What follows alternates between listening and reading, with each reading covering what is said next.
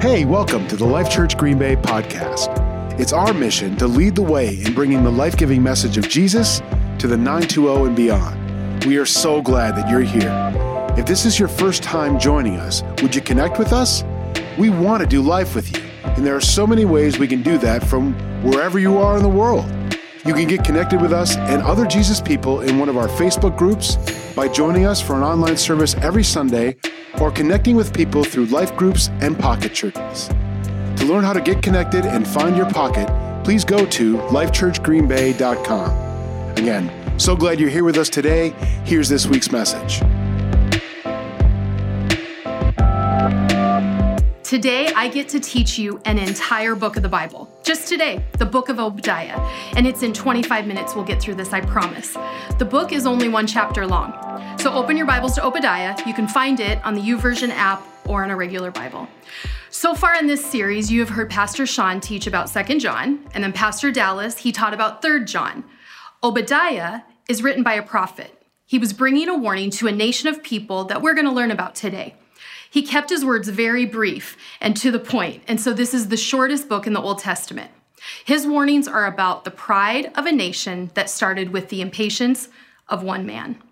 The entire book shows us a dramatic example of God's response to anyone who would harm his children. So I will explain God's chosen people for you, and we are going to discover the 2 main points of the entire book of Obadiah and the title of this message, Impatience and Pride. Let's pray. God, thank you for my friends that are engaging in this. God, I pray you'll help us with impatience, you'll free us from pride, and you'll teach us about an entire book in one short sermon. We're grateful for your word and how it can come alive today to change us. In Jesus' name, amen. I love a movie that's a true story. I love movies, but I love a movie that's a true story. Sean and I now budget time after our movie to Google more background on character and storylines. So we'll watch something and we know we're going to fact check it. Now, I hope I do a good job of that, but I want to find background. So to give you background to this short Postcard from Heaven book, I'm going to tell you a little more. So remember Father Abraham? He had many sons, and many sons had Father Abraham. I'm not going to sing like Pastor sings to you often. Abraham had many sons, except for when he didn't. Abraham was the guy who said his hot wife Sarah was his sister, so he wouldn't be killed by a ruler who wanted her. And I mean wanted her, like to take her to the palace. This happened not only once, but twice with 2 different rulers. Now, was it cultural back then? There are many theories, but they all point to the fact that Abraham lied, and he told Sarah to lie too. So if we think we will only find perfect people used in the Bible by God, we won't. Other than Jesus, we won't. So Sarah, for a lifetime, couldn't get pregnant. And by age 90, she was still barren. Her and Abraham wanted children so desperately, I've been there. They prayed and prayed for them. Late in their life, though, 2 messenger angels came to their camp and they shared a message. They shared a message from God that Father Abraham would be Father Abraham, but he didn't have any sons. They said, you will have so many descendants, they'll be like the stars, and no one can keep track. But Abraham and Sarah, they got impatient. They took matters into their own hands. It gets even more scandalous. Sarah has her maidservant sleep with Abraham. There were no doctors back there, so Hagar went and slept with Abraham. She had Ishmael.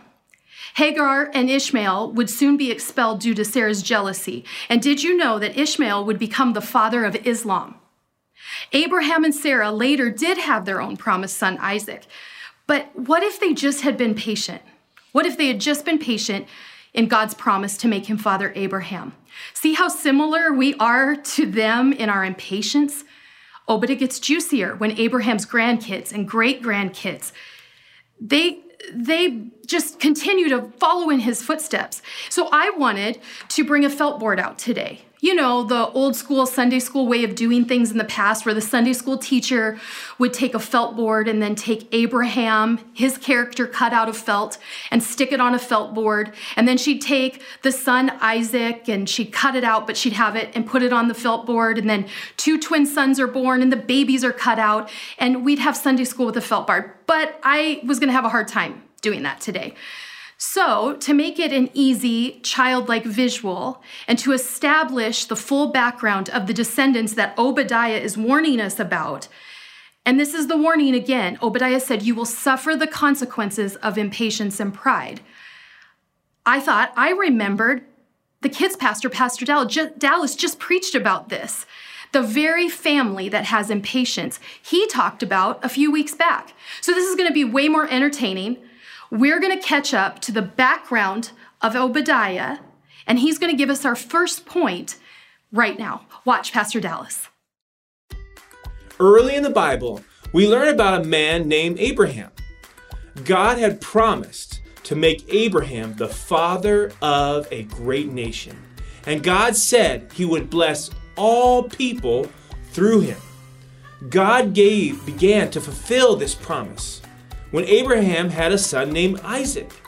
When Isaac grew up, he married a woman named Rebekah. It seemed that Isaac and Rebekah could not have children, but God kept his promise. Isaac prayed, and God answered his prayer, and Rebekah became pregnant with twins. Rebekah could feel the twin boys wrestling in her stomach, and she asked God, what should she do? God explained to her why the boys were fighting. He said, 2 nations are in your body.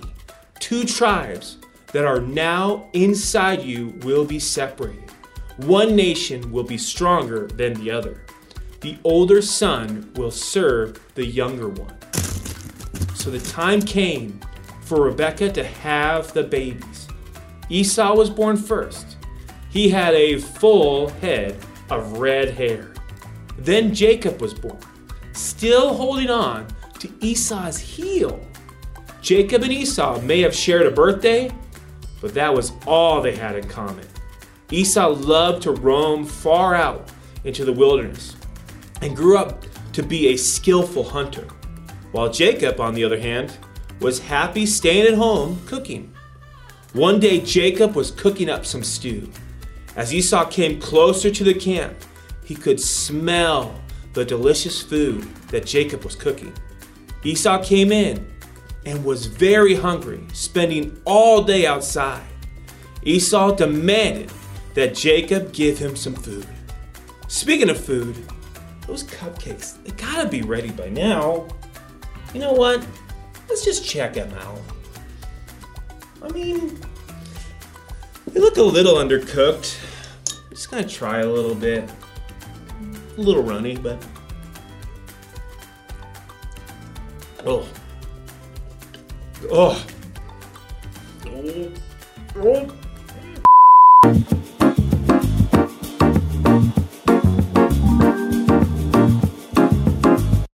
Oh. Those were not okay. Let's get back to the story. Jacob saw how hungry and impatient his brother was and knew this was his chance. He told Esau, "First sell me the rights that belong to you as the oldest son in the family." Okay, hold on. Let's take a second to think about what Jacob was asking. Back then, the oldest son had the right to be the new leader of the family when the father passed away. So that means Jacob was telling Esau to give him those rights for a bowl of stew. But Esau was not willing to wait. He said, "Look, I'm dying of hunger. What good are those rights to me?" Jacob made Esau a promise to trade his rights if he would give him some stew. And can you believe it? Esau did it. He just couldn't wait. He promised his rights to Jacob just so he could fill his belly. Jeez. Esau sat down and enjoyed a delicious meal. But as his stomach filled, he must have had time to stop and think again. He just traded away the rights of a lifetime for a meal that would only last him a few hours. All because he could not wait. Have you ever acted like Esau? Have you ever given up something really important because you couldn't just wait till later? Whenever you're faced with a situation where you're really needing patience, it's important to remember that God provides what we need, and He does it in His perfect timing. Waiting is hard, but we need to remember to trust God's timing. Trust me, I wanted these cupcakes to be done on my timing, but not waiting definitely cost me. Ugh. Pastor Dallas said he just traded away the rights of a lifetime for a meal that would only last him a few hours, all because he could not wait. We could end right there with that lasting illustration that our kids already received. So he taught us our first point today. Impatience can be conquered. But how can you conquer impatience? Through patience? Well, of course, but none of us want to pray for patience. So I have a better answer. Consider the long-term consequences of impatience, which is why we're going to look at the long-term consequences of Esau's impatience on generations and generations to come. And you're going to be able to see the second lesson from Obadiah, which I'm going to show you as we finish this story a few generations later. So the hairy, red-haired, burly twin Esau that Pastor Dallas talked about, his descendants went on to live in the high mountain caves, and they were called the Edomites. For generations, they still carried a grudge. Their ancestor had this grudge, but the descendants, they kept being mad at Jacob's descendants. Remember a few months back when I preached a message on forgiving when you can't forget? I talked about how if we could truly forgive, we wouldn't make our children and grandchildren pay for the sins of our fathers. Well, a second lesson in the book of Obadiah is that unforgiveness stems from pride. Pride to hold a grudge, pride to be right no matter what, pride to hold something over someone's head. The descendants of one messed up scamming brother, Jacob, and the descendants of the impatient and flippant brother, Esau, they fight it out even though the brothers later on met up and worked it out. This sounds a little more like us today than we assume those felt perfect Bible characters were. Both brothers had flaws, but the birthright had more significance than Esau thought.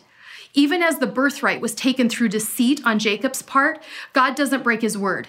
He blessed Jacob and his descendants. Now they're known as the Jews or the Israelites. They got a double portion and they became God's chosen people. In my head, I get stuck holding on to this. I want to see a perfect hero and I want to see a completely evil villain. I'm not as into comics or superheroes as Pastor Dallas, but I think we will look for the good and the evil in stories and then we don't relate to them. But we can relate to this. We can so relate to these stories because we can so relate to their mess ups. We can so relate to holding a grudge, right? The hostility of Esau's descendants towards Jacob's, the Israelites, was fierce. And I want to show you in Proverbs 16:18. It says, pride goes before destruction and a haughty spirit before a fall. Pride was also a sin, the sin that led to Lucifer falling from heaven. So our very first example of pride is in Lucifer, who later is Satan and the devil. He's the author of lies, but he's also the author of pride. Can I just be bold on the subject of pride? Can I just point out how pride can be sneaky, but also pride is flaunted in front of us in today's culture? We are bombarded with opinions and rants. These aren't Jesus-loving, God-fearing people, but those who have placed themselves as this self-appointed pedestal of authority. They tell you to find your own truth, but that thinking is straight from the pit of hell. You have been sold a lie, and many of us are willing to pay big, and we will pay big for what sounds so appealing. We are unknowingly willing to sell our soul to be able to pridefully stand on our own truth. There isn't a truth for me and a truth for you. There is the Bible, the lasting God-breathed words that we are to humbly measure our life by. All people are required, not just the chosen Jewish people. All of us are required when the truth is given that we take it. It's not just a suggestion. We are to all live out the truth. But frankly, we don't like the requirements of the Bible. We don't vibe with the warnings. We don't want to give up the habits of the Bible. We don't want to give up what the Bible says is foolish. We don't really want the wisdom of God that starts with the fear of him. because then we would have to act that out. We get impatient for what we want, when we want it. We prefer what tickles our ears, like when authors say, girl, wash your face, or people with an agenda say, love is love. These counterfeits allow us to live and think on the fringe. We're teetering on the edge of an eternal life without Jesus. Oh, we have a choice. This one is our choice. Paradise and peace, or suffering and torment. Our choice is heaven or hell. Let's be honest, we don't want to think about eternity and consequences for our truth. Listen, if it doesn't line up with the Bible, it can't be our truth. Even though we are warned about hell and its reality, we prefer what gives us a rush now. Like 50 Shades of Grey, ladies. And those websites, men and ladies. We like the YouTube faces who entertain us, even though they have filthy mouths and they flippantly talk about their sinful lifestyle. Pride says, I can put in my eyes and in my ears whatever I enjoy or whatever brings me a rush, whatever brings me happiness. We ignore the nudges of the Holy Spirit saying, shut that off, turn that to a different station. We would rather be like everyone else rather than make the effort to be like his people. It's not fun to be God's chosen. Because like Esau, I'm starving now and I don't care what this means. I'm thinking about this moment. Esau's ancestors, like our present day celebrities, they lived on top of the world. And believe me, their beliefs, their truths, it soaks into your skin. It soaks into your heart. Whether you like to admit it or not, it soaks in and affects us. The Edomites also lived above everyone else. They lived on the sides of high rocky mountains. They felt invincible. Their stronghold was Mount Seir, translated Petra or rock in Greek. I'm going to show you two pictures now. The mountain peaks rose up to 5,700 feet. The Edomites saw themselves as greater than the nations surrounding them. So in Obadiah, he warns, behold, I will make you small among the nations. You shall be utterly despised. The pride of your heart has deceived you. You will live in the clefts of the rock, in your lofty dwelling, who say in your heart, who will bring me down to the ground? Though you soar aloft like the eagle, though your nest is set among the stars, from there I will bring you down, declares the Lord. Obadiah tells the Edomites they would be expelled from their own territory. So again, who am I comparing the Edomites to? Well, humanity. Why? Because Edom in Hebrew comes from the same word as Adam, which both mean humanity. The influencers, the presidents, the activists, the celebrities, the ones standing above the normal guy and girl who think they know better than God and they reject being accountable to the Bible. Then we allow people without a moral compass to guide our decisions. I heard a Messianic rabbi say a few weeks ago, God will not accept, cannot accept sin, no matter how small. So in Romans 6:10, look what Jesus did. When he died once to break the power of sin. But now that he lives for the glory of God. So you also should consider yourselves to be dead to the power of sin and alive to God through Christ Jesus. Do not let sin control the way you live. Do not give in to sinful desires. Do not let any part of your body become an instrument of evil to serve sin. Not your ears, not your eyes, not your hands, not your fingertips as you type. Instead, give yourselves completely to God, for you were dead, but now you have new life. So use your whole body as an instrument to do what is right for the glory of God. Many high living people that you're following and aspiring to be, they're a part of the domino effect of sin in this world and the path that's going to lead us down. Remember the movie Indiana Jones and the Last Crusade? You know the last part where they go through a narrow canyon and into a temple, into a lost city? That was filmed at Petra. We're going to put the picture back up. The temple is really a massive tomb cut into the cliff.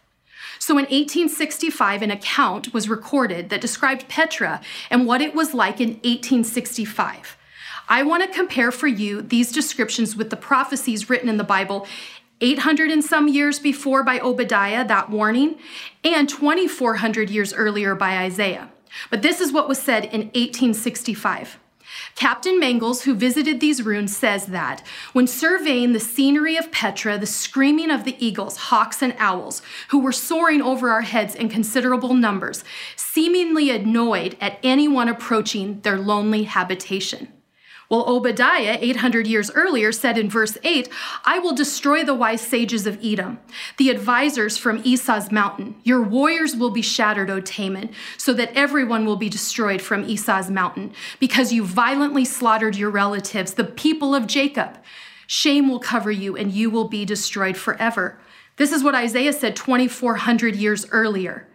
And thorns shall come up in her palaces, nettles and brambles in the fortresses thereof, and it shall be a habitation of dragons, which really would be scorpions, and that's what they found in 1865 under every rock. It says, the wild beasts of the desert shall also meet with the wild beasts of the island, and the satyr, which is a demonic figure that people worship today. It says, this is what Isaiah said, that it would cry to its fellow, the screech owl, and they'll rest there. They'll make it a place of rest. So Edom falls big time. It's never been populated again, as Jeremiah predicted. It has had a bloody history, as Ezekiel predicted. Edom became populated with wild animals and birds, as Isaiah predicted. And the likelihood that these prophecies came true by some random chain of events is all but impossible. So Obadiah's prophecy focuses not only on impatience, but pride. So we fight impatience by considering the consequences of impatience. So how do we fight pride? Simple. We fight pride by worshiping God.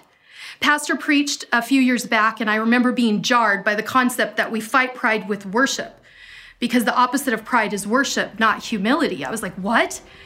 When we humble ourselves to worship the God, we break down our pride. And now I just found more biblical proof that he was right. Obadiah's name means worshiper of Yahweh. It offers an interesting contrast to the message of judgment he pronounced on Edom. As a worshiper of Yahweh, Obadiah placed himself in a position of humility before the Lord. He embraced his lowly place, not his high mountain place. He embraced his lowly place before the Almighty God. That God sent a man named worshiper of Yahweh to the people of Edom was no mistake. He chose us when he died for us on the cross. So what's our choice? To consider the consequences of impatience, to choose to worship God, to fight the sin of pride. But before we can do either of those, step one is giving every part of yourself over to Jesus. Will you bow your heads with me? God, I pray for my friends who may need to take step one of bringing you into their life before they can go to step two and step three, really.